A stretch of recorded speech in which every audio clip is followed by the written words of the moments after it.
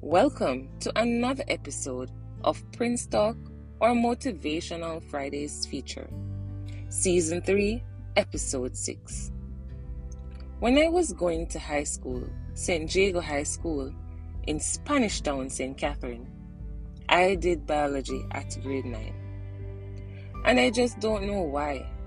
But one thing that stuck with me was what I learned about a remora on a shark's back. Just a little biology lesson. What is a remora? It is a small fish that usually averages between 1 and 3 feet in length. Its front dorsal fins have evolved over time into an organ that acts like a suction cup on the top of its head. This organ is used to attach the fish to a passing shark, usually on the shark's belly or underside. It is also called shark sucker or suckerfish. What is interesting though is that the relationship between the remora and the shark is beneficial to both. The remora receives more than just a convenient food source. It is also protected from predators and given free transportation through the oceans. By keeping the waters clear of scraps around the shark, the remoras prevent the development of unhealthy organisms near the shark. The host shark is also kept clean of irritating parasites that could adversely affect its health. When reflecting on this particular relationship, we recognize that it is the perfect one to have because both parties have a positive impact on each other. But my experience have caused me to pick up on some other types of relationships from the animal or plant kingdom. For example, our dog Husky, although quite big in stature, for him, fleas are a menace. So, this requires keen attention to be given to him, and usually that's my husband's forte. So, frankly speaking, if he's not attended to with proper care, the fleas will make his fur look quite unhealthy. So, it would be fair to say that this relationship is of a parasitic nature. Let me share another experience. I remember vividly when my grandmother, as a farmer, having to go to her ground in Abuka St. Anne, Jamaica, nice, peaceful rural area. You should visit sometime. And when she returned home, the entire evening is spent on trying to remove ticks from her skin. One had to be quite skillful in identifying them because they could mask themselves, making it hard to pick them up. However, they suck on your blood and cause your skin to become irritated and covered with bumps. Sometimes it is days after one may recognize that a tick had attached itself to one's skin. As children, we were also told about the dangerous silver tick that would penetrate your skin and enter your body and could lead to death. In those instances, we prayed not to meet our demise in that manner. As a geographer, I also learned about parasitic plants that obtain all of or part of its nutrients from other plants. And of course, the plants that are the hosts, right? They don't benefit from these plants.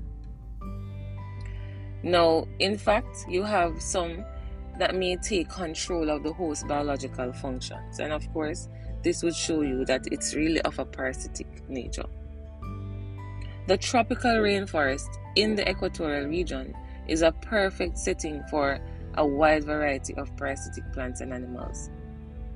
And in reflecting on this relationship, it is the worst relationship that could exist for a host. If you apply it to human beings, it is clear that some of us are in these parasitic and I would even say parasite-laced relationships. Your relationship with the other person is causing harm to you in every shape and form in this type of relationship. And you even realize that at no point have you been able to benefit from the other person. Another observation in the plant kingdom is seeing the vines or climbers that grow on other plants.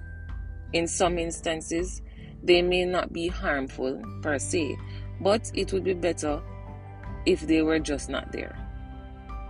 I will say one could do without that kind of relationship as well.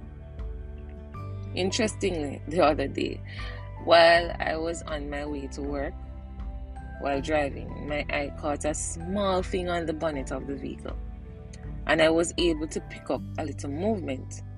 Using my spectacles as a source of support, I recognized that it was a snail latching on. However, when I proceeded onto the toll road and started to press gas, he had to be latching on for his dear life because of the force of the wind. So by the time I reached my destination, he was nowhere to be found. Bye-bye, Mr. Snail. But assessing that situation, what was a snail doing on my vehicle in the first place? That relationship would not last, as it had no benefit for either of us. Using the plant kingdom and the animal kingdom, we recognize the dynamism of symbiotic relationships between species. And what we see is the fact that sometimes the relationship benefits both species, sometimes one species benefits at the other's expense, and in other cases, neither benefits. Those are 3 scenarios. Think about your own relationships. Which of the 3 is dominant in your life? Really think about it.